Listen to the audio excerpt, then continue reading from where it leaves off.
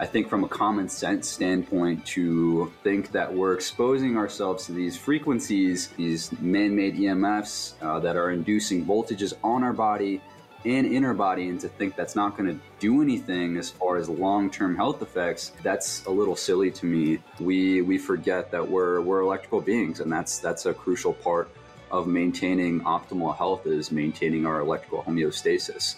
Who's doing these studies, and who's funding the studies, and what are they trying to accomplish with the studies? Who's interpreting the studies? There's a lot of factors there that you have to consider. This is Decentralized Radio. I'm Tristan. And I'm Ryan. The goal of this podcast is to help educate you on how to live your most optimal life. We will host industry expert guests to shed light on topics that matter. We are not gurus, rather two individuals who have had to pave their own path to health and vitality, independent of the centralized systems that plague modern society. All righty. How's everyone doing? Welcome back to Decentralized Radio. Today we got Rob back on the line. So this is part 2, Grounded Athlete. Part 1, released, epic, one of the best podcasts we've ever done. So we're continuing the conversation because we had a lot more to cover. Robbie Poo, Earth Poppy, how you doing? All right, man. I'm super happy to be back with two of the coolest dudes doing podcasts. Is this the first? Is this right. The first part 2 we've had? I think it is. This is our first. Yeah, yeah, for sure. It's like, yeah, this is our first. I thought we had gotten into like the Matrix and stuff from the last one, but maybe I just didn't remember correctly. So there was some technical difficulties from my side, but I think it's a blessing in disguise because the listeners are in suspense now with Ryan's amazing outro from the last episode, and we ended, kind of talking about EMFs. I did see that. That was perfect. Really, really good.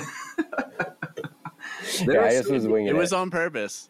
Yeah, there were so many things I pulled from that one too. Like there's like so many like different topics I was able to turn into separate videos, and I still have a bunch I still need to like put out. And there was a ton of stuff that we talked about there. So that was a really good one. I enjoyed that one. Well, it's really fascinating, and I'm not even kidding. I'm like, yesterday I talked to my dad for 30 minutes about like grounding. He's an electrical engineer, like an actual electrical engineer. And then I'm messaging this guy on like Telegram as well. It's like there's not enough data or science out there to really have these conclusive, definitive statements, and it's really fascinating to get on and talk with you. We just talked with Carrie B about the Matrix. We're going to dive into that. Like talking through these things, I think is so fascinating because we're kind of on the frontier of science. We're ahead of science pretty much, and where we left off was in this EMF umbrella effect space of body potential. Richard Feynman, and I'm curious, maybe you could explain that a little bit and get us going here into why grounding can be, more or protective and beneficial for against EMFs. Yeah. So one of the common assertions with grounding is that you're protected against these EMFs, these electromagnetic fields, these non-natural man-made electromagnetic fields, which is partially true. It's not entirely true. There's a part of those EMFs that grounding is really good at redirecting, and that's the electrical side of things. That's the electric fields. So grounding is really good at redirecting those electric fields. The magnetic portion of that is a different story. That's very hard to shield against.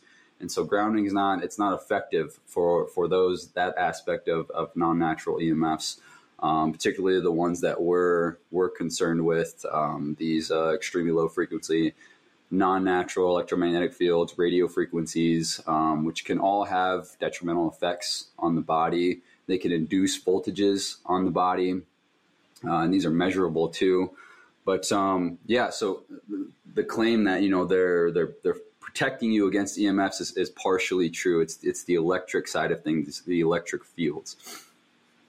The way I see it is, it's protective against like electric fields, but then it's also like solving or helping reduce the burden from being exposed to it, right? Because you're getting that free electron flow, which non-native EMFs are stealing via, causing oxidative stress in a short story there.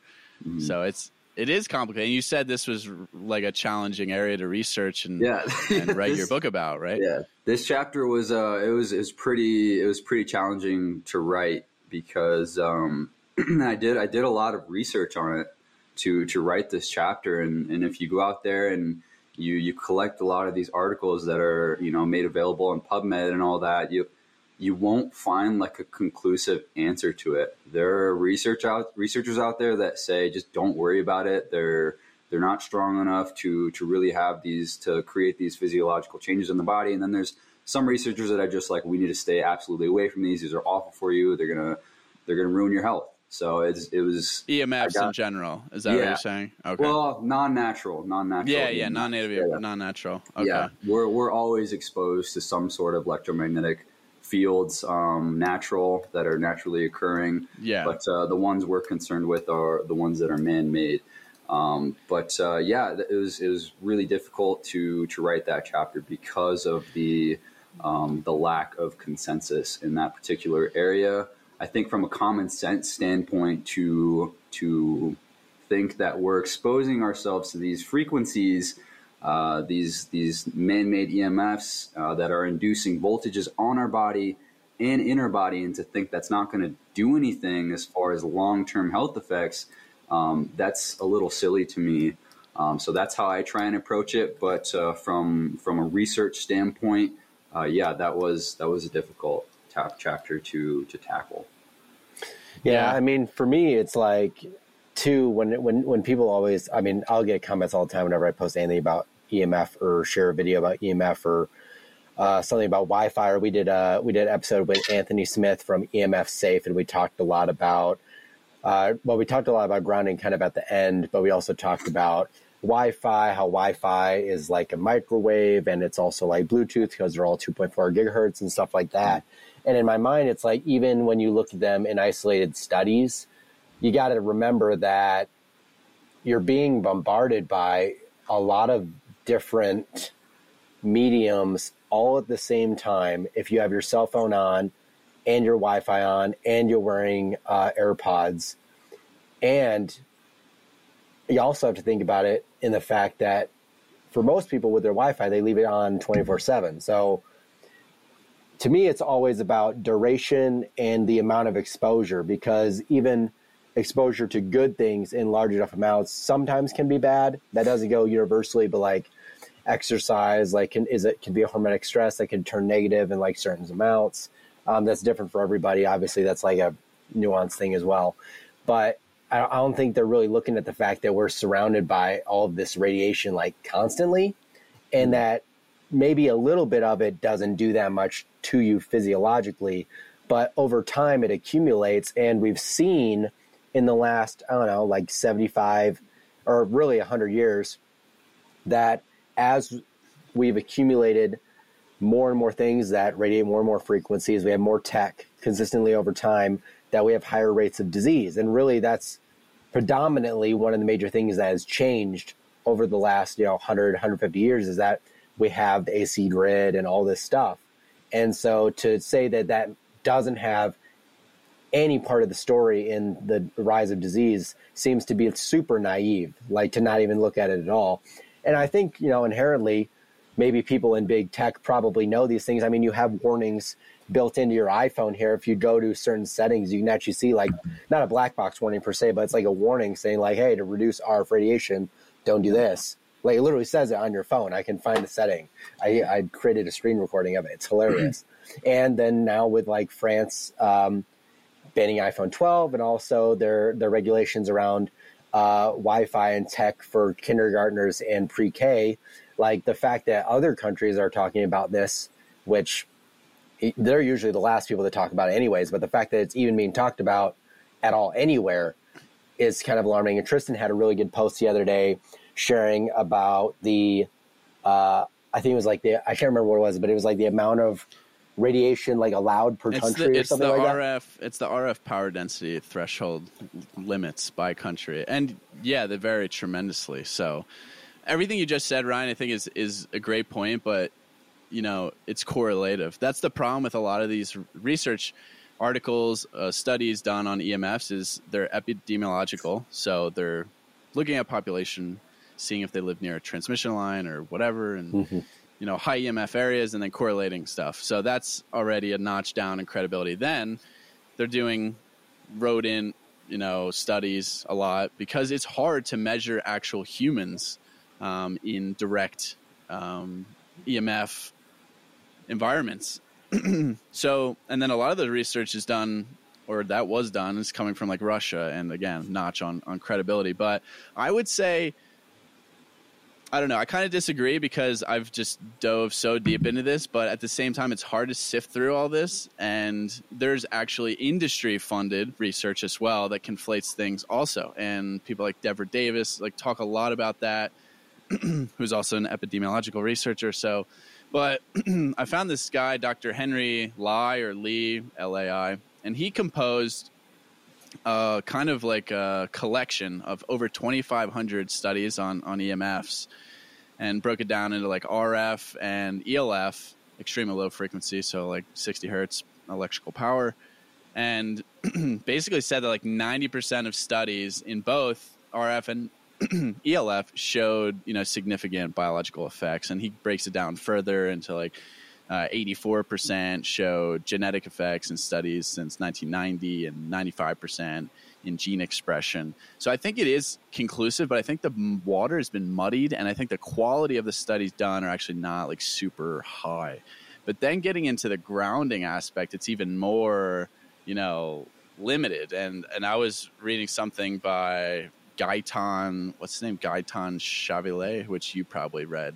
Yeah. A lot of his stuff, Rob. And yeah, it seems really cool and what I kind of want to get into here is like the body voltage aspect of things, because we're talking about EMFs are inducing this body voltage, and, from the electric field aspect, and then we can lower that by grounding, because the umbrella effect is synchronizing the body voltage with the Earth's potential. But then it gets confusing because you talk about people who mention like optimal body voltage levels, like someone like Clint Ober or Jack Cruz. I think they always talk about like 400 millivolts is like an optimal voltage. Then we talked to Anthony Smith from EMF Safe, and he's talking, the lower the voltage, the better. Like, and he has a body voltage kit that they sell, and I'm going to experiment with. And that when you're in this high EMF environment, it's going to be like, above 2 volts, 3 volts. Like, it's going to be like very high instead of in the millivolt range. And then I'm like thinking about Doug Wallace and mitochondrial membrane potential, which is at like 100, 150 millivolts. So there's all these voltage levels out there, and it's very confusing. I can't imagine if you don't even know what like voltage means. So I'm curious to hear like your thoughts on this. Have you measured stuff? Grounding, not grounding, because I've taken I've taken a multimeter and gone outside, and now I'm like, what does this data actually mean? And I kind of want to talk about this because it's fascinating. I think there's a lot of numbers and information out there that's confusing. Yeah. That was a lot. Sorry. Okay. So really quick, back to what Ryan said was talking about with the EMFs. I think a lot of that, what can be taken out of that is a neglect for the electrical side of health.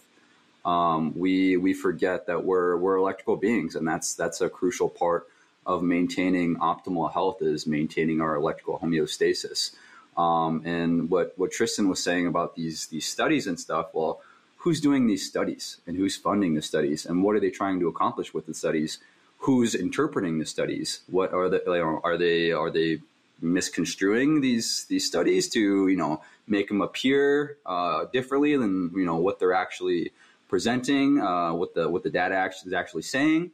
There's a lot of factors there that you have to consider. So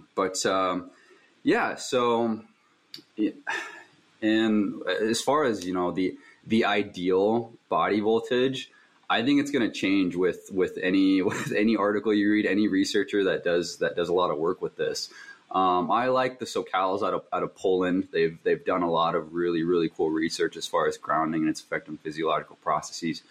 I think they put it around negative 200 millivolts, and that's recorded pretty frequently on the body and in venous blood. So within the body and externally, and I would say probably around that range would be your ideal body voltage, around negative 100 to negative 200 millivolts. Just below zero, not exactly zero, but slightly negative. But as far as the ideal body voltage, or just, biological voltage in general, I think it's so contextual, because the body has to maintain different gradients throughout the body for different processes to occur. So I think it's a very contextual, subjective topic. So I don't know about ideal, though. I don't know if there's an ideal body voltage. So I'm sure there is, but I just don't know it exactly. Hey, friend. Thanks for listening. If you really enjoy this podcast, it would be really appreciated if you left us a 5-star review on Spotify, Apple, or subscribe to our content on YouTube. This helps us get to a larger reach and a larger audience to spread this wonderful free education. Yeah, and I agree. I mean, I think that's the answer, of course, but it's just interesting that there's this kind of range, and then, what exactly does that mean? So I'll have to look into the research, but I've seen that as well, like negative 200 millivolts, and that, to me, that makes sense. But then I guess going back to grounding and things, because you use a multimeter quite often, what have you found just like measuring shoes, connection, different surfaces? What are you using that for? Usually for sandals. I'm verifying sandals if they're grounding you. And then I've been doing my own testing with different soling materials for other footwear that I'm planning on putting out there. But around negative 100 millivolts is what I'm at when I'm out grounded.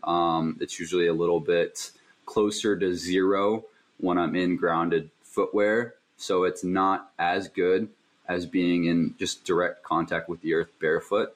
But you're still grounded. It might not be as good as being barefoot, but I would still consider you being grounded.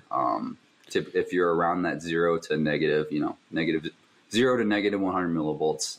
But barefoot is always best as far as grounding.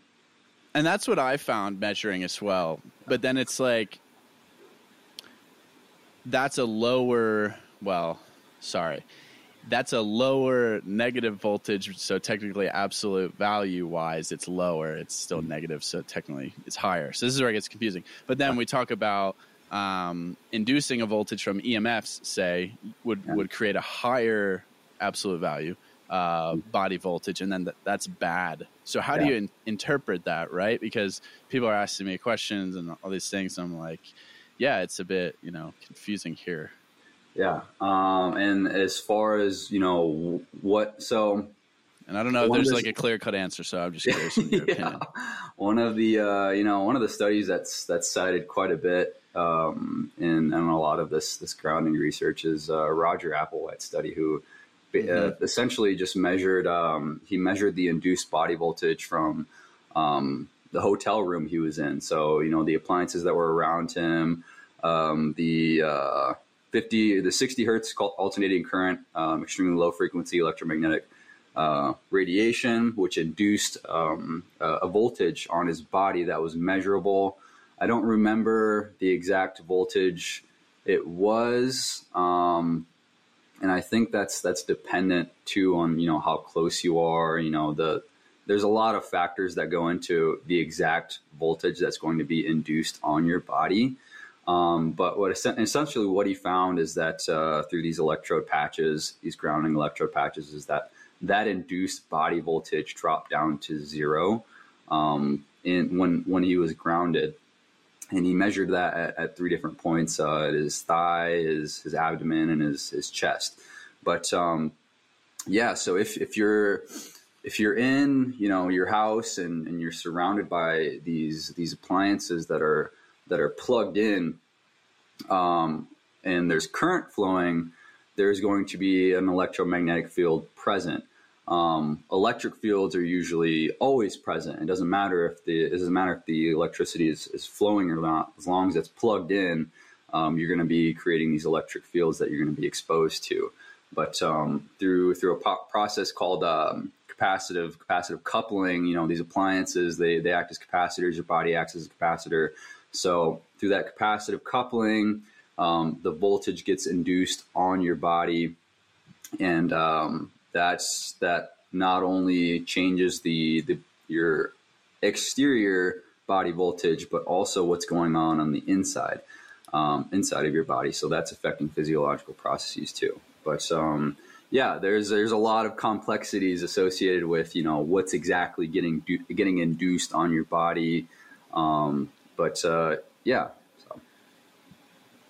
No, I mean, that's pretty interesting. I think one thing I still kind of wonder about is like we can kind of get into this.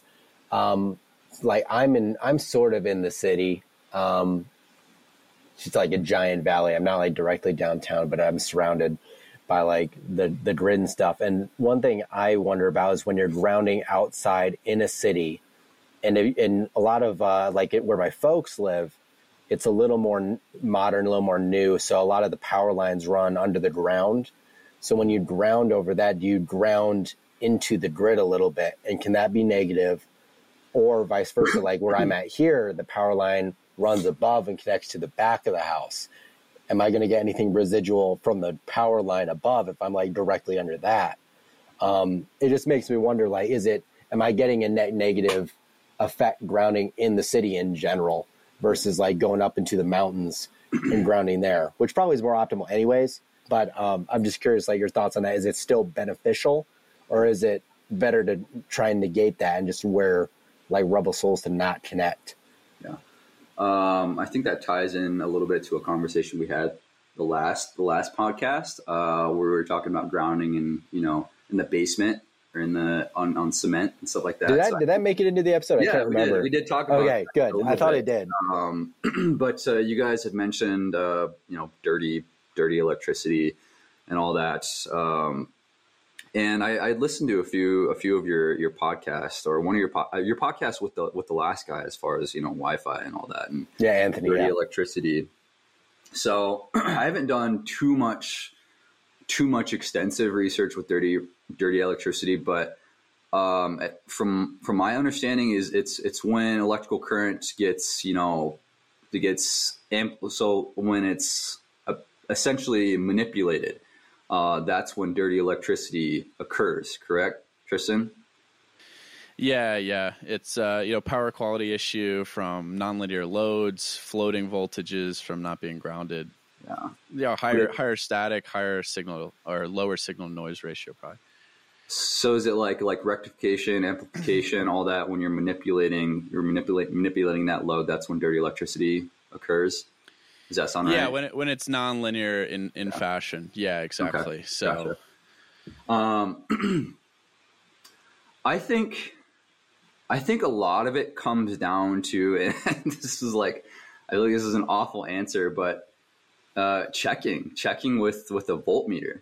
And that's, not always, you're not always gonna be able to do that wherever you're at.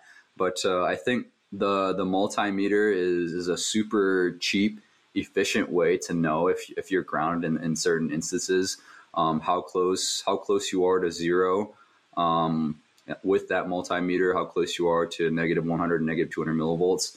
I think you'll be okay. But again, I don't know if dirty electricity is going to be negating that. I think if your body voltage is in that range that we had discussed earlier, I think you'll be okay. But that's not a definitive answer for anyone. I don't know if dirty electricity is going to be affecting that at all. You're obviously better off being away from these non-natural EMFs in cities, highly industrialized areas, but you can only control so much. So yeah, that's true. I mean, sort of the rule of thumb I follow is just like more than likely, when you're grounding outside, it's going to be better than grounding inside, even in the basement, because one, you're getting natural sunlight if you're taking your shirt off or whatever, wearing short sleeves or whatever you're doing, and there's less generally speaking, like plugged in. Like you might be getting like residual Wi-Fi or something, or there might be a little bit of a wire above, but at least you're still connected to something. So I think it's still probably more beneficial than like where I'm sitting right now. But at the end of the day, it's like one of those things where it's like, I don't know how much it's worth losing sleep over, rather than like what Anthony talked about in one of our podcasts, or what we talked about before, sort of just like working on the fundamentals and then also working on your indoor environment more, like turning off the Wi-Fi at night, or getting one of those devices from EMF Safe and kind of flipping that breaker off for your room or whatever. But I'll let Tristan jump in because I know he was going to say something. Yeah, I mean, it's just interesting to think about. And what you said, Rob, is right. It's just like, yeah, if you're in a city, it's just going to be inherently worse for you. Like if you're grounding in a city, is it because of the underground cables right below your feet? Maybe, but those could be shielded. We don't even know. Actually, a lot of underground cables are shielded because, that'll save companies money. But at the same time, you're going to be exposed to way more non-native EMFs. So it's again, you're gaining electrons from the ground, but then they're getting snatched right back up. So it might just be like less of a positive effect. And the same thing goes with grounding into, I guess, your outlet. So you can't stress too much about these things, because I think things start to get counterproductive. Yeah. When you're always stressing about all of these things, all that pertain to your health that you can't control, then I think you're gonna end up, in a bad mental state, and that's going to affect your health too. You're gonna be stressing too much. Are you self-employed or a small business owner and are tired of paying hundreds of dollars a month to centralized health insurance companies for minimal coverage because there is no alternative? Well, I have good news for you. There is. And this podcast is brought to you by CrowdHealth. CrowdHealth is a more decentralized alternative to health insurance, and it uses community and crowdfunding to help its members pay for emergencies when they do happen. They incentivize and prioritize health and personal responsibility, and share the thought that you should really only be using the centralized healthcare system when emergencies do happen. This is what I am on board with, and I have personally signed up for CrowdHealth since I left the corporate engineering world and the medical benefits that come with it. If you want to learn more, you can check out our episode with CEO and founder Andy Schoonover, or you can head over to joincrowdhealth.com and use code DRADIO, DRADIO, when you sign up to get a discounted rate of only $99 for the first 3 months. Centralized healthcare is one of the biggest issues in our society today, and I really love what CrowdHealth is doing to provide an alternative for people who care. Yeah, we're kind of nerding out here because this is like what we love to do, but to be honest, grounding anywhere with bare feet on the earth is good. It's great. And that's that takeaway. Yeah, and we had started this with EMFs, but I think the takeaway from the beginning of this conversation was that they are definitely going to affect your health. It doesn't matter what the research says. From a common sense standpoint, they're going to affect your health. And if you I was talking about all the articles you can look up that are not conclusive. What's also very conclusive is that if you do any search on people that are constantly exposed to these non-natural EMFs that work in high electrical occupations, there's an extremely high incidence of leukemia in those people. On top of that, magnetic fields as low as 2 milligauss are known to affect biological fetuses. So my pull away from all that is that it doesn't take a lot of that power to create biological changes. And I really hope that's something that's taken more seriously in the coming years, because it's, these have the potential to really, really damage people's health. So hopefully we start to see, some changes in the near future as far as mitigating these frequencies on our bodies. Yeah, totally. And I'm kind of shifting like full time almost into like researching EMFs and focusing on this. So there'll be a lot more to come, trying to line up more guests talking about EMFs. And it's really fascinating. It's very complex. So at the end of the day, like Rob said, grounding can be helpful. But at the end, you also need to consider duration of exposure and power, intensity, proximity, all these things. So we will surely be talking more about that. Yeah. Actually, so we were talking earlier, our podcast we did recording right before this, we spoke to Carrie B. Wellness, Carrie Bennett, and we talked a lot about water, the collagen matrix, and how this is basically like this super highway of sending like electronic signaling and messaging and all this stuff. But I wanted to get your thoughts on the grounding component to this, because it's sort of like that connection that's made with grounding that makes this so special. I know you've written about this, so I'd love to sort of just give you the floor and sort of let you nerd out about why this matrix is so special and why it behooves us to take care of it with some of these practices, because like you said a little bit ago, we're electrical beings, and this connection within us is so special, and almost nobody talks about it unless you're in our space. Maybe a few people talk about it, but I think it's much more important that people lean on to, because I think it's just as sexy as talking about food. It's way cooler because you got the whole matrix and everything. Yeah. So I'd love to sort of give you the floor on that one and talk about how grounding affects this as we uptake electrons. I know we talked about that a little bit, but we can talk about it a little more in depth maybe in this one. Yeah. And I don't want to be too redundant with you guys. No, yeah. You guys have probably heard a lot of this already in your last podcast, but I can talk a little bit about the water side of things too, because I've been obsessed with water just as long as I've been obsessed with grounding. And so that holds a very dear place in my heart. But I wrote about this, and this is the first chapter of part 2 of my book. It's called The Big Three. So the big three, as far as what grounding is doing from a mechanistic standpoint, 1, it's increasing the density of negative charge in your body. 2, it's attenuating the oxidative stress, inflammation response. Number 3 is that it charges the water protein matrix battery. And that's where we get into the matrix. And so what's been popularized lately is this easy water, this fourth phase water that's been popularized by Gerald Pollack. And Gerald Pollack has done a lot of really cool research in this area, but it's also important to realize that this kind of research has been going on a long time before Gerald Pollack came along, and it all dating back to like the 40s and the 50s with Albert Szent-Györgyi. And I don't know if you guys are familiar with Albert Szent-Györgyi, but he was a Hungarian scientist who received the Nobel Prize for the synthesis of vitamin C. But another area that he was heavily interested in was water and energy transfer in the body. And he was really one of the pioneers as far as quantum biology goes.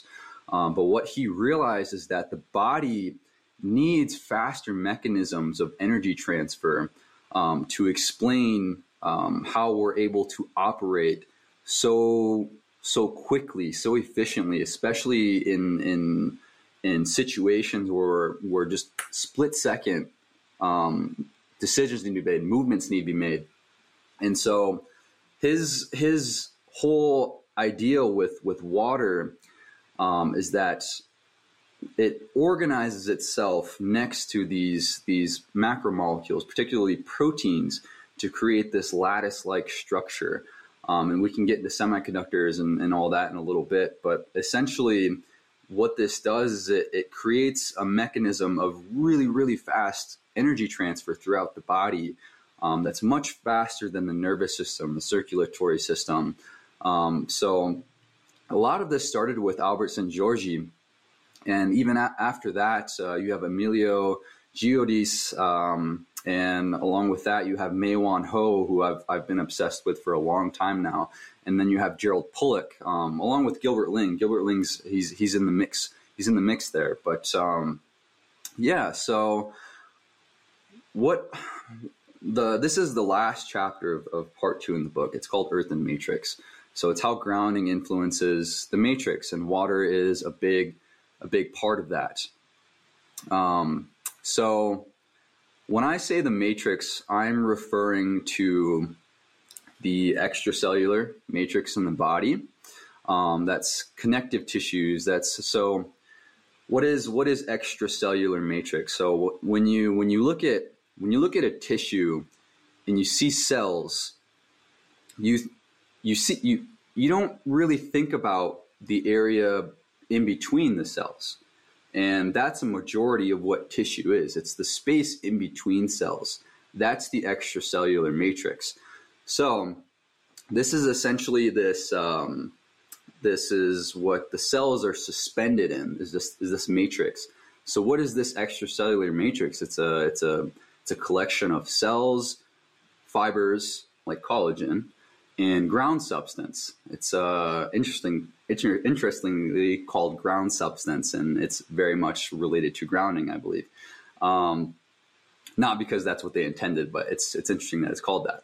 But you have this extracellular matrix, which is physically connected to these integrin proteins, which traverse cell membranes. And that further connects into the cytoskeleton of the cell, which is essentially the scaffolding of the cell and kind of this highway. So this whole matrix is essentially this highway for energy transfer.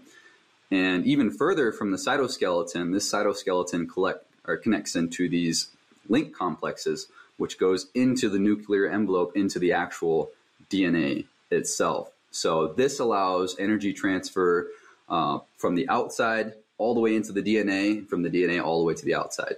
So it's bidirectional, but this is essentially this superhighway of energy transfer in the body. And one of the ways that it's charged up is through light and grounding. The light aspect of it is talked about a lot more than the grounding aspect of it, but grounding is a big part of that. So in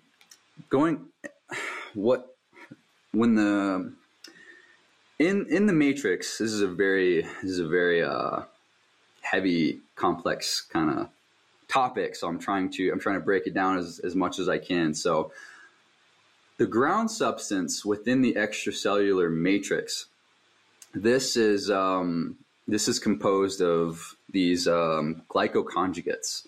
So these glycosaminoglycans, these proteoglycans, these cell adhesive glycoproteins.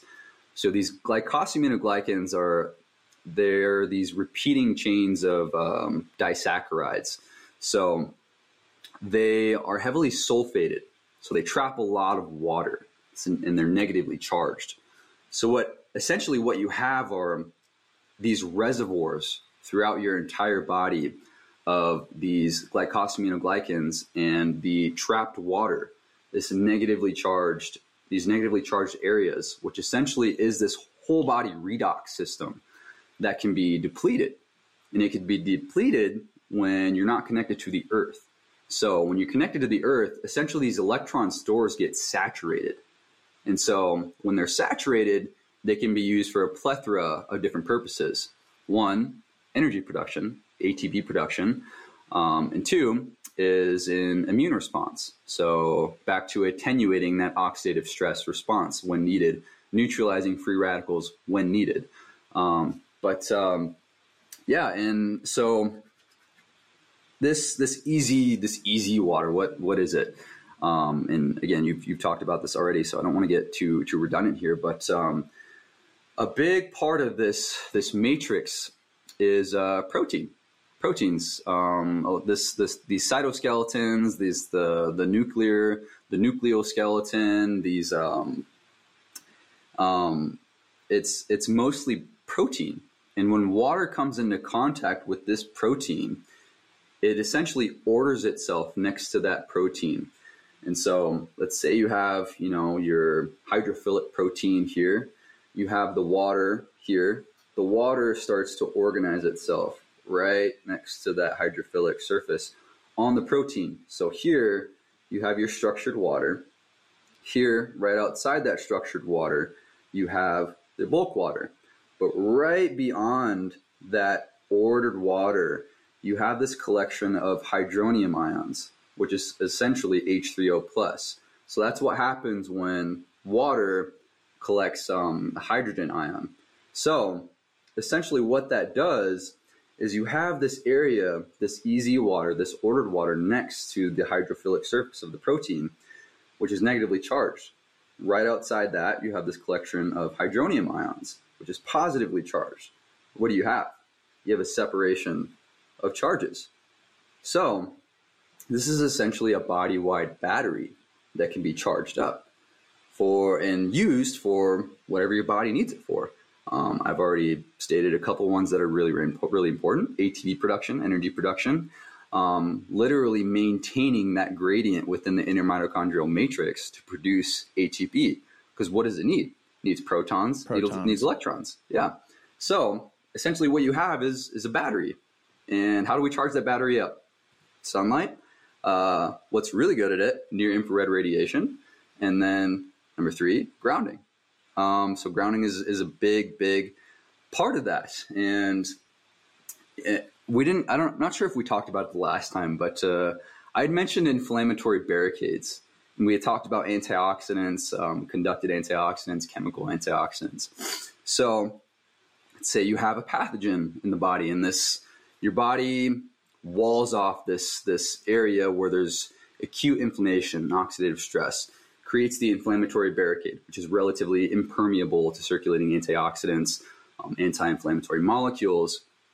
But what this inflammatory barricade is essentially this walled off sac of connective tissue. So you think connective tissue, extracellular matrix. And so what this inflammatory barricade is in the body is it's essentially an extension of the matrix. And so an important aspect of this connective tissue, particularly collagen, which is the third, makes up a third of the protein in your body. It's very, very abundant.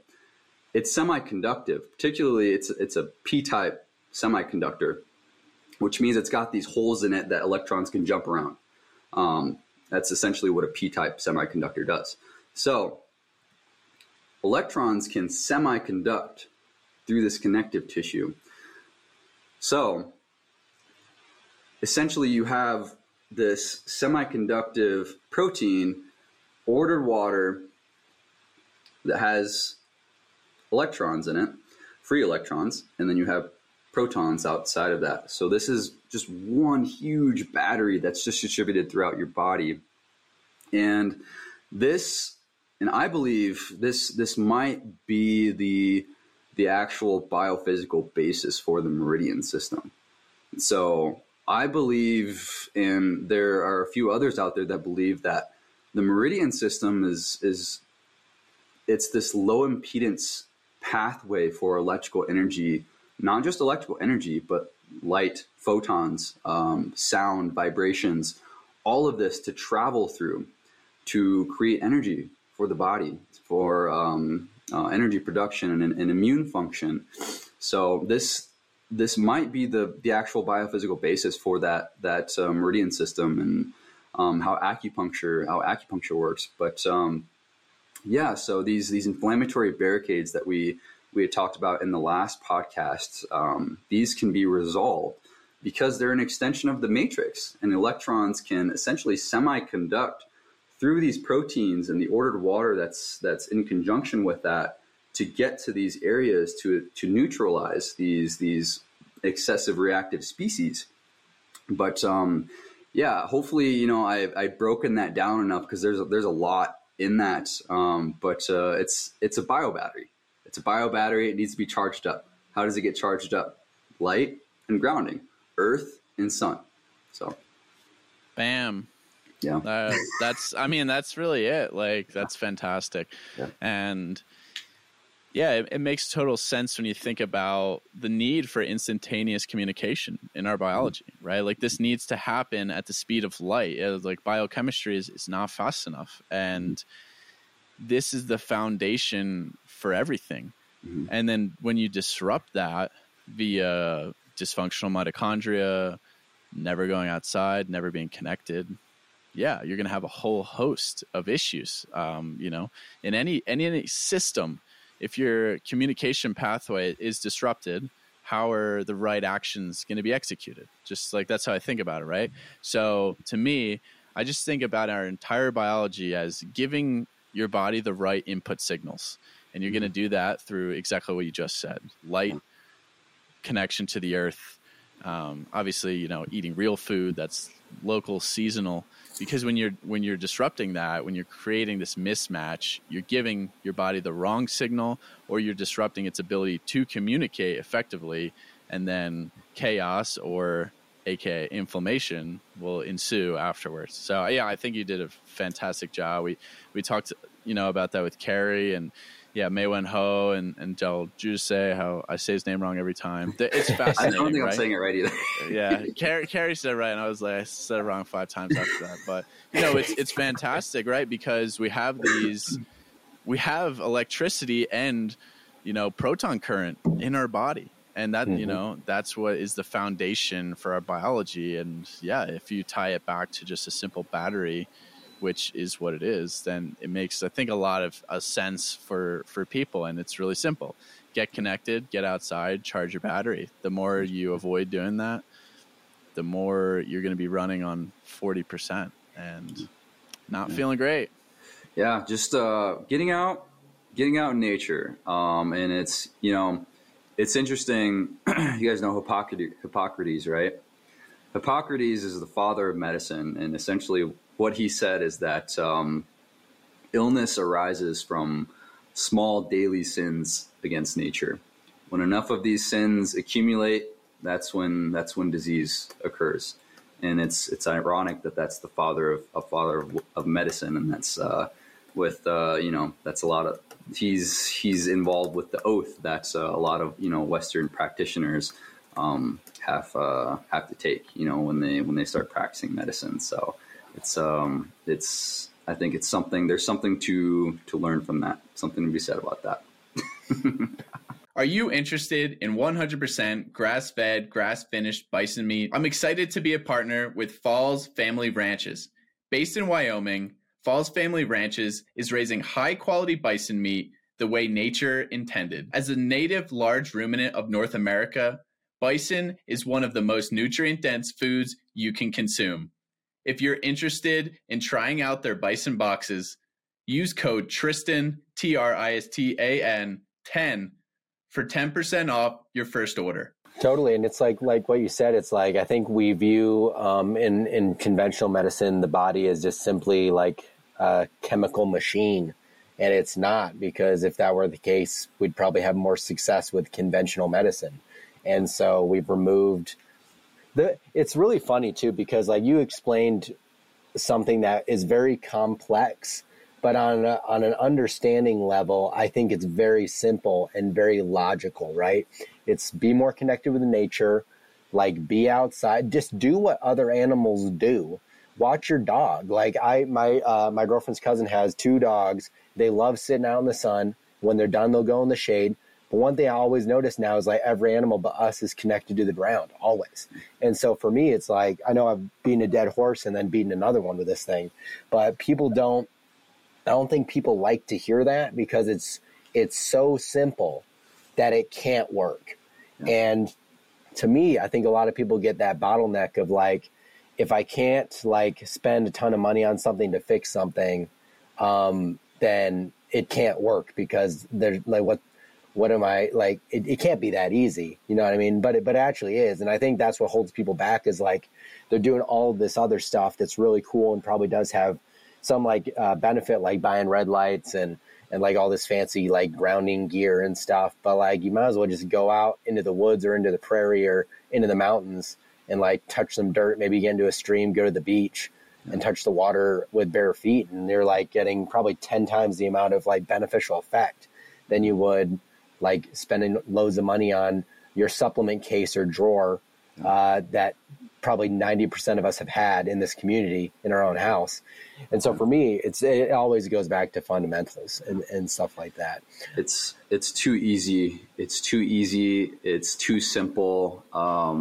And it's something that's, earth. It's high ubiquity in our lives. So usually when something is highly ubiquitous, you see it everywhere. We don't really think much about it. And earth is just one of those things that we tend to forget that is very essential to our health.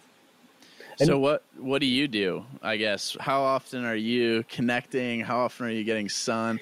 I will say this. Silly questions I was going to say is people always ask like, what's the dosage of grounding and light? And it's like, we don't know the charge rate or discharge rate of our battery, but we know just the more you do it, the better you are.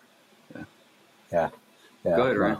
Oh, I was just going to say, everyone bitches at me because I wear these outside, and they're like, you're just being a wimp because you're not touching the dirt, which don't get me wrong, like I kind of am sometimes, but sometimes I just like, it's easier to walk with those around. But it was funny. We went hiking with some friends the other day with Mikkel that you'll know, Tristan, and everyone was wearing their grounding sandals on the hike. I thought that was pretty cool. Hell yeah. But yeah, no, I'll send it to you again. I just had to put that in there. Yeah, I mean, sometimes it's just not always practical to be barefoot everywhere. And that's where grounded footwear is really beneficial to have. It's super convenient to have. Obviously, barefoot's better, but it's a nice convenience for sure. And, on top of that, there's surfaces aren't exactly conducive to health these days. And this is where I run into a lot of issues with the barefoot community because, we're in contact with surfaces that the human foot isn't meant to be in contact with. These are hard, flat surfaces like cement, wooden floors, what have you. That's not what the human foot is evolved for. It's evolved for grass, soil, sand, rocks, what have you. But these hard, flat surfaces, they're not conducive to our biomechanics. So it's a tricky situation because it's almost like, we have to compensate for this thing that we have created, this synthetic thing that we have created, which are these hard, flat surfaces. So I'm at a point where I think it's kind of necessary for us to have something on our feet when we're in contact with these surfaces, which is, that sucks to say, but it is what it is. That's what we've created for ourselves. So. Yeah, I think you can get kind of disillusioned as being like a naturalist or whatever you want, barefoot maximalist. And I was like that for a bit, and then I was like running on the track and a little more, and I was like, I need shoes with padding. Like this is, my shins are on fire. Like this is so hard. Yeah. And then also, I've done like 25-mile hikes in barefoot hikers like Vivos or something, or barefoot sneakers. I ran a trail race, ripping up and down a mountain with barefoot, no support. And I was like, my feet, I couldn't walk for 2 days. And it's like, I have pretty strong feet and they're not strong enough. So it is, we got to remember we're just in a different world nowadays. So, and there's a balance to that too, because we have people that use way too much arch support, and then they've completely eliminated like certain muscle function that's probably causing the arch issues in the first place, or foot problems. And so there's this balance of like, you need to kind of do some of both. I think, like, I don't know. I've just noticed that with myself, where it's like I definitely babied my feet way too much to where they had no durability, and then I had to build the callus up for walking on like just rocks and stuff every now and then because I just had such weak feet. But yeah, there's a balance to that for sure in the modern world. You have to be very, very strategic because a lot of people, they go their whole lives, they're wearing arch supports, they're wearing these high cushion shoes, and they go watch Barefoot Joe on YouTube, and he's just like, go wear these barefoot shoes. They're amazing for you. And people just jump right into them every single day, and they're doing high impact activities in them. And it's just like, they get injured, they get stress fractures. It's just like, well, what the fuck do you expect? Like, your foot's been in cushion your whole life. So it's true. Progressive overload is always the victor, I get carried away sometimes, but it's interesting. So, obviously you're a high functioning athlete too. How do you balance that? And then how do you incorporate, what's your routine like, on a daily basis? Cause I think you're really maximizing the potential of a high output battery through running fast as fuck. Before I answer that, you did ask a question earlier, which is like how often am I grounded? How long do they need to ground? Tie it in. I think I'm grounded up to, I would say 15 hours a day. on like when I'm awake. I would say up to probably 20 hours a day that I'm grounded. That includes my sleep too. So, because I spend some time indoors, and sometimes I don't always have my grounding mat. It's usually on my bed, and I don't want to unplug it. It's all that. So, but yeah, I spend a lot of my day grounded. As far as the optimal duration, I think we answered this in the last podcast too. But if you think of it this way, humans are meant to be grounded to the earth 24/7, 365. So really, you're supposed to be grounded all day, every day. But if you do kind of a little averaging of all the research studies that have been done, which range from anywhere from instantaneous to a full night of sleep, I would say an hour a day at least. But if you can't get that, really at the end of the day, something is better than nothing. A few minutes, if you can do that, if you can spend a couple minutes outside per day being grounded, you're gonna see some positive changes in your life cumulatively. If you're doing that every day, you don't have to be spending hours and hours and hours outside. And really, you don't have to do that anyway. You have grounding mats, you have grounding sheets, you have all these nice conveniences that you can utilize to help you in your grounding journey that can be utilized. So something is better than nothing. I don't have an ideal dosage, and part of that is what kind of state are you in? You in a high inflammatory state? You're in a state of low inflammatory preparedness, as coined by James Oshman, which essentially means your electron stores are not saturated; they're depleted. That factors into it too. So, yeah, I've been quarter miling for about 15 years now. And so that's how my grounding journey started. I wanted to get better. I wanted to beat people. I wanted to be, a really, really good athlete and excel at my sport. And injuries were occurring, and I wasn't recovering very well. And, I feel like I did everything I could possibly do to be the best athlete that I could be. And I felt like something was missing. And then I found out about grounding, and I started utilizing it. And I was just like, all these changes were happening. My training was so much better. My recovery was so much better. And, from that point, I was hooked. But, yeah, I balance running 400 meters. I started out as 100-meter running, and then I ended up at the 400 because the 100, I'm fast, but, I just don't have the foot speed for the 100. But 400 is a good kind of right in between. You can be fast, but you need a little bit of endurance for it. Yeah, I balance that with jiu-jitsu and kickboxing. So it's I have to take care of my body quite good to be able to maintain this. So.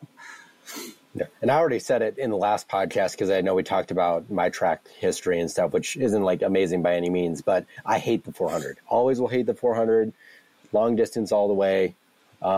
Maybe I just trained wrong too. Like now that I know all these things, I feel like in retrospect that I just wasn't setting myself up for the 400 very well. But I was always like a minimum needed the 800 to like pick up speed and stuff. And so for me, I always like dreaded when my coach would put me in for the 400. I was just so angry because he would do it all the time, and it would pretty much derail the rest of my race day because I was just like, I would do so. I'm telling you, I was like dead last, dude, in the 400, like almost every time. I think he had a plan. I think he had a plan for you. I think he was in his head, he was like, if I get him to run this fast race that really kind of works on his foot speed, he's going to have a lot more potential in these longer races. So I hope so. That makes me feel better. You got to sprint to run faster miles. That's what I realized. Do you have any goals for, you run like seriously, I don't know what it's called, like semi-pro or quite close to pro level times. Like what are your goals for this? And I was getting paid for a couple of years to compete around the country. So I was traveling to Oregon, Texas, Florida to compete in these meets, and I would win money from it. And sometimes you win a lot of money, sometimes you don't win a lot of money. That's track and field. It's not a very popular sport. It's hard to be successful in track because, it's not a moneymaker. It's not something people are really kind of infatuated with, something you see on the TV. But it's a very pure sport in my mind because, to sprint fast, so many things have to come together in harmony. And when you watch someone sprint full speed, it's a really good way to assess inefficiency and biomechanical flaws.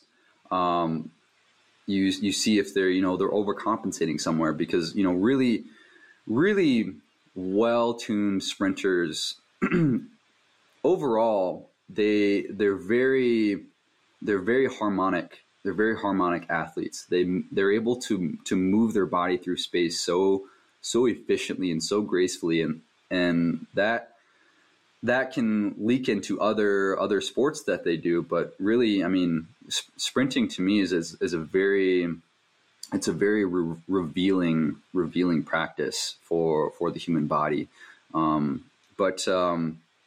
Yeah, I'm a quarter miler. I run 46.6 at the moment.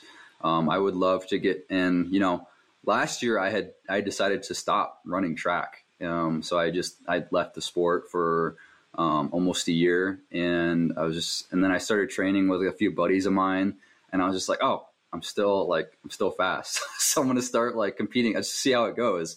And I ran some meets last year, and I was like, oh, I'm still as fast as I was when I left.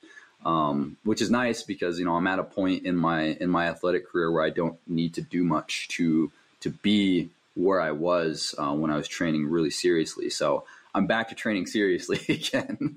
But I think if everything goes correctly as far as training and recovering correctly and, mindset's a huge part of track. I would love to shoot for 45s this year. And eventually get some European races under my belt. That'd be really, really nice. But really, I try not to set too lofty of goals for myself because I don't want to end up too disappointed with myself. I just kind of take it a week at a time, a month at a time. I program everything myself. I coach myself. I don't have any training partners. I mean, really, my only training partner is my electronic timing system. And that tells me how fast I'm running exactly. Yeah, track is a very difficult sport. It's a very difficult sport to maintain when you're by yourself. But I love it. Keeps me in great shape. It keeps me from a metabolic standpoint a furnace. So I just burn through everything. But it's cool, man. I love sprinting, and I don't know how much longer I'm going to do it, but as long as I'm competitive in it and I'm still running this fast, I'm going to keep doing it. So, what are Olympic level times, 44 or so just to qualify, I guess, U.S. Olympic team? I'm just curious. U.S. is by far the most difficult team to make. U.S. is so fast, and I take a lot of pride in that. Because we're in a country where we're just producing so many fast runners. And it's really, really cool. But at the same time, it sucks because it's so hard to make it to USA's. But USA indoors, I think I've got a pretty good chance at making it to this coming indoor season. So that's one of the goals. And I think I'll achieve that. I could have went last season, but I didn't have the time to go. I was making sandals and stuff. So, but yeah, so to place at an Olympic meet, you would need probably a low 44, usually nothing above 45. But to medal at the Olympics or to make the team? Yeah, okay. I was going to say. To medal. But to make the U.S. Olympic team, probably. It just depends. Every year is different. Somebody will run, maybe high 44, low 45 and win it one year. And, another year, somebody can run freaking 43 seconds. Track is just all over the place as far as that goes. But, Dude, if I was in another country, I could probably make a team. So it's kind of lame, but yeah, it's is what it is. And it kind of sucks too, because we're such a fast country, but in Europe they like track so much more. There's so much more opportunity as far as clubs and stuff and getting involved with track that's just not available here. There are some clubs, but yeah, there's just not a lot of opportunity for track and field athletes here, especially as they start to get older and they don't have, coaches or people to train with. So, it's interesting, just going back to recovery for a second, because I can't remember who I heard that was talking about it, but he was talking about American football, and he was talking about how he's noticed over the last so many decades higher recurrent injury in athletes. And also the athletes that tend to have longevity come from the more southern latitudes of the United States or have less injury rates. And that's due to their ability to recover and the UV that they have year round to allow recovery to be more abundant. And so it makes me think about how grounding in professional sport could be sort of like what's the right word? Like a backbone for recovery, or maybe like injury avoidance. Because I noticed like lots of people getting like tendon injuries, like reoccurring like ankle sprains, and they're not taking into consideration like the mitochondrial health of that tendon or that area of the body. And so it makes me wonder like how these practices could impact that. I'm sure for yourself, like you've already mentioned this earlier on and probably in the last podcast too, just like recovery is better, healing's better, like performance is better. And I think it has to do with a lot of these modalities just allowing you to make better, like more efficient ATP and just having everything run, smoothly, like a well-oiled machine. And so it makes me just wonder in the professional world of sports, as like in stadiums, there's so much more EMF there than there used to be. All the lights are like crazy. A lot of the stuff, performance stuff that is in the late afternoon into the night. And so it just makes me wonder about how they could be further optimized to produce better working athletes. That's why it's interesting too to hear about like how high performance is in track and field for like US Olympic stuff, because it makes me wonder like how these modalities could apply there. I'm sure lots of athletes actually use red light, and I'm pretty sure that they do. But it's pretty neat because I think that could be some groundbreaking stuff. Yeah, and it's already utilized in some sports, particularly our USA Tour de France, our bicycle. I don't know, what do you call them? The bicyclers. Cycling. Cyclists. The cyclists. Yeah, they already cyclists. The cyclists. It's already pretty an integral part of their training. So, but yeah, I forgot your question that you had asked earlier. What you said with that, but it's already a pretty integral part of some programs, and since I've started doing what I'm doing, I've gotten a lot of messages from coaches that are just like, I have my athletes ground before we start our practice and after we start our practice, like because of you. And I'm just like, yes, let's go. That's so cool. And that's it makes me feel really, really good. Yeah, so huge part of my longevity, I feel like, as far as maintaining my athleticism and my speed. Yeah, that's badass. I think it's awesome to kind of incorporate more of these esoteric, lifestyles into an athletic setting, because it's just something that could make you that much better of an athlete, and people don't even realize it. And I do realize that just being in athletics as a kid, you're inherently just getting way more sun, way more outdoors. I mean, you're grounded somewhat if you're just like falling on the ground and stuff like that, depending on your footwear. But I think it's interesting, and I look back on that as well as and reflect, but man, you think it's like, what could have been as an athlete if you knew what you knew now. Oh my gosh, all the time. Ryan, you had said something that I wanted to kind of chime in on. You had said something about injuries and stuff. Yeah, so what I was saying is like they were, and this is just like looking at correlative data, but they were noticing that athletes in higher latitude professional football teams had higher rates of injury and injury reoccurrence. Yeah. We're also talking about African American athletes too. Yes, predominantly. Yeah. Mismatch. Yeah. But it was really interesting because now it all sort of makes sense to me.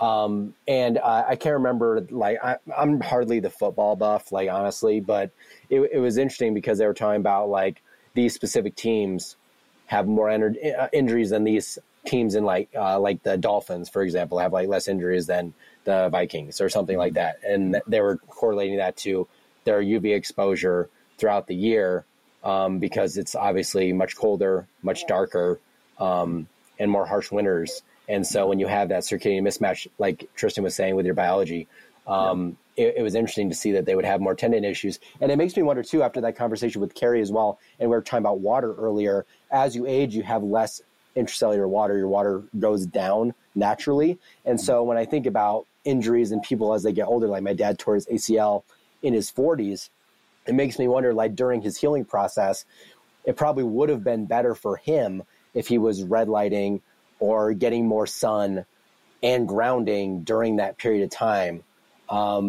for that injury in specific too. So it makes me wonder about not only just injury recovery or injury prevention, but as we age, you might need more to have the same effect if you didn't set yourself up when you were younger. So it's just kind of an interesting hypothetical. So I think I was reading a paper the other day as far as injury incidents in athletes, and I think athletes are getting injured more often. And I have my theory with that a lot of people will probably scream at me for, is that I think a lot of that is started in the weight room. I think the weight room has been ruining a lot of athletes and creating a lot of injuries because these movements that you're doing in the weight room, this, sagittal plane, monoplane movements, they're not conducive to actual sport. And so I think that leads to people getting injured more often, because if you look back, when people were doing strength training, just really simple stuff, or even if, they weren't strength training at all, but they were still really, really good athletes, they were running similar times to what we're running now. And they weren't getting injured as much. So I think what we're doing as far as from a strength conditioning perspective in the weight room, it's not conducive to actual, athletic performance. And, a lot of people would jump down my throat for that. And this is something that I've experimented with too. I used to be a huge gym rat. I used to think, all of my athleticism is going to come from how much weight I could push in the weight room. It's not how it works. It doesn't transfer over that way. And me eliminating a lot of my weight room days, once a week to, so now I'm in the weight room twice a week, maybe max. And I used to go, for 4 days a week, 4 days, maybe 5 days a week. And, I was doing all of that correctly, giving myself enough time to recover, doing the right amount of reps, the right amount of weight percentages. And I noticed that the less time I spent in the weight room, the better I felt in my training, in my running. And I just felt like an overall better athlete the less time I spent in the weight room. And I don't know if this is just a me thing or if it's a lot of people thing, but that's definitely something I've noticed. And I think that's why a lot of athletes are getting injured more often these days. I 100% agree with that. I think there's no functionality in just those movements. So it doesn't translate at all. And I see that for me, and I stopped going to the gym completely this summer, and all I do is, pull-ups, push-ups, like sprints, running, and hiking, obviously a bunch. And it's like I'm a big skier, and every year I think skiing comes around, and it's like, how can I be a better skier? And it's like, oh yeah, you can squat more, you could run, you could bike, but in reality, squatting more is not going to make you a better skier or make you less sore. You need to do something that emulates the sport to the best of your ability. So it might be one-legged hop jumps, like just going for explosion, right? And it's probably similar to track. So, and if you have that abundance of force from your, quads or whatever, from just squatting all the time, you're creating so many imbalances, I feel like. And I think it's this weird gym bro culture that this is how you get healthier, and it's all about aesthetics, and these guys can't really do anything functional. And if you just like put some weight in a backpack and walked up a mountain or something and did that twice a week, you'd probably be better off. And you see like farmers are always like, you get this farmer strength because they're just doing stuff like all day. They're not going to the gym. They're just like carrying heavy stuff and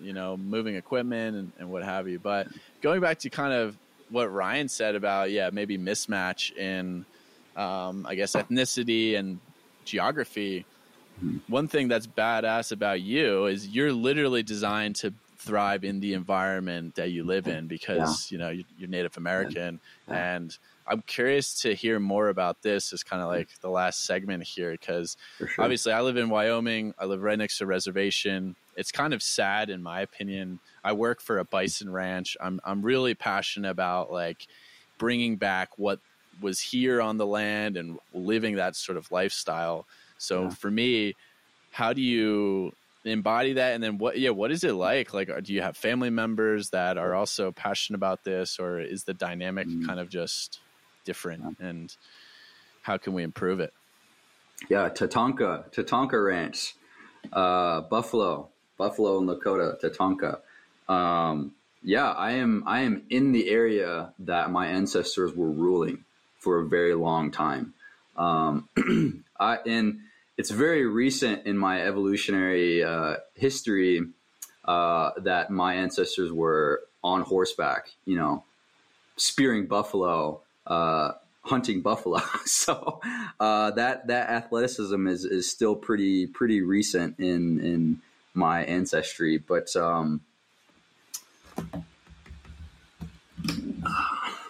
webcam down. Yeah, switch batteries.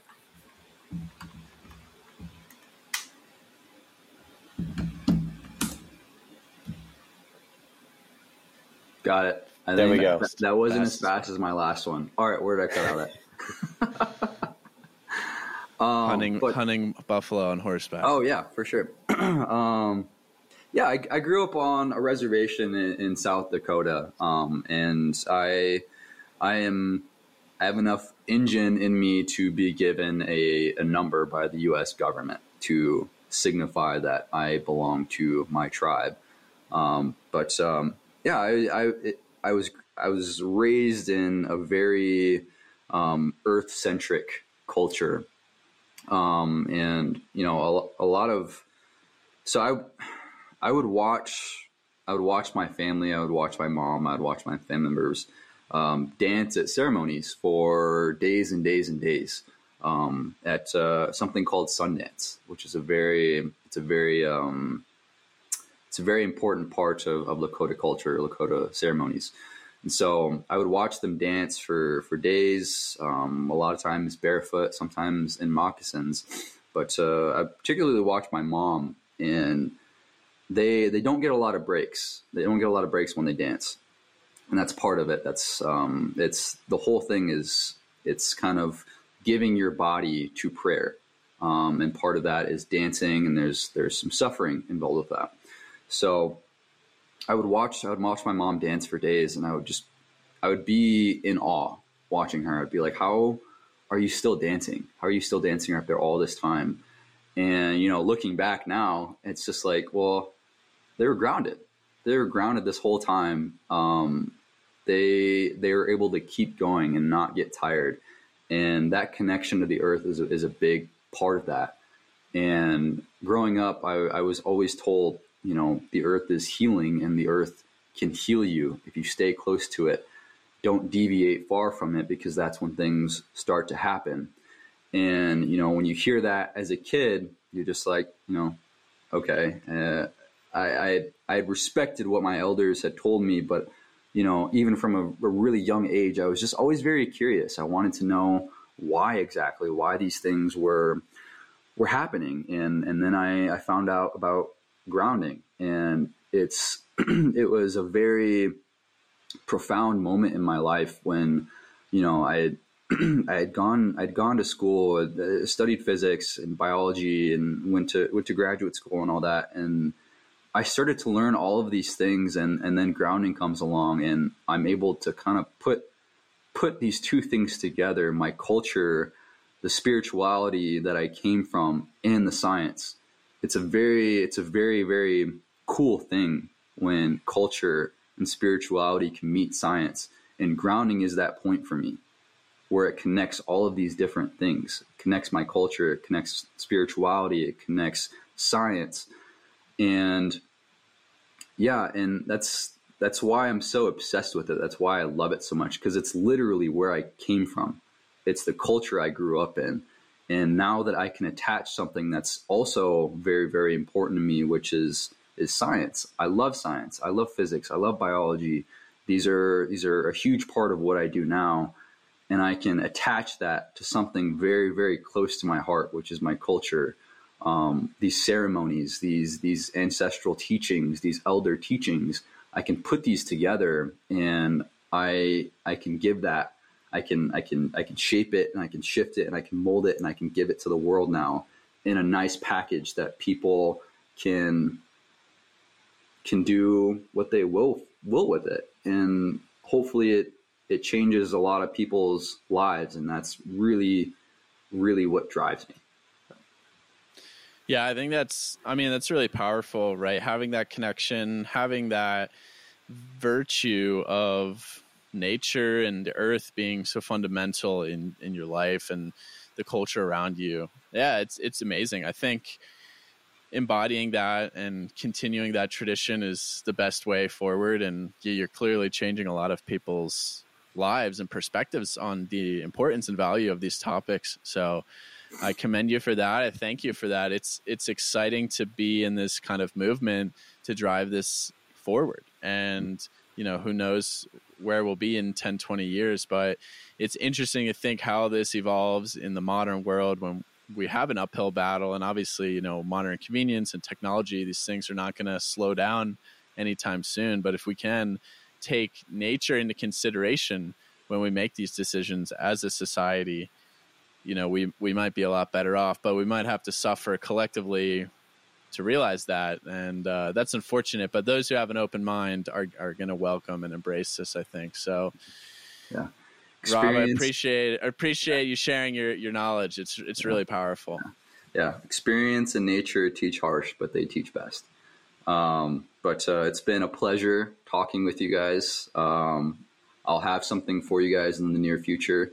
Some really cool shoots. So, we'll, hell yeah. Yeah, it'll be exciting. So amazing. Well, I think everyone knows where they can find you, but thegroundedathlete.com, The Grounded Athlete Instagram, DA Grounded Athlete on Twitter, right? Yeah. Right? And, I'll be sharing this, but I don't know how many people it's going to get to, because, I got in trouble on Instagram again. So oh, no. Yeah, I posted a really funny meme, and Instagram didn't find it funny. So yeah, many such cases. But I'll do my best to get this out to the people as I always do. So amazing. Well, thanks so much for coming on again, brother. We appreciate you, all your work, and thanks everybody for tuning in to another episode of Decentralized Radio. We'll see you next time.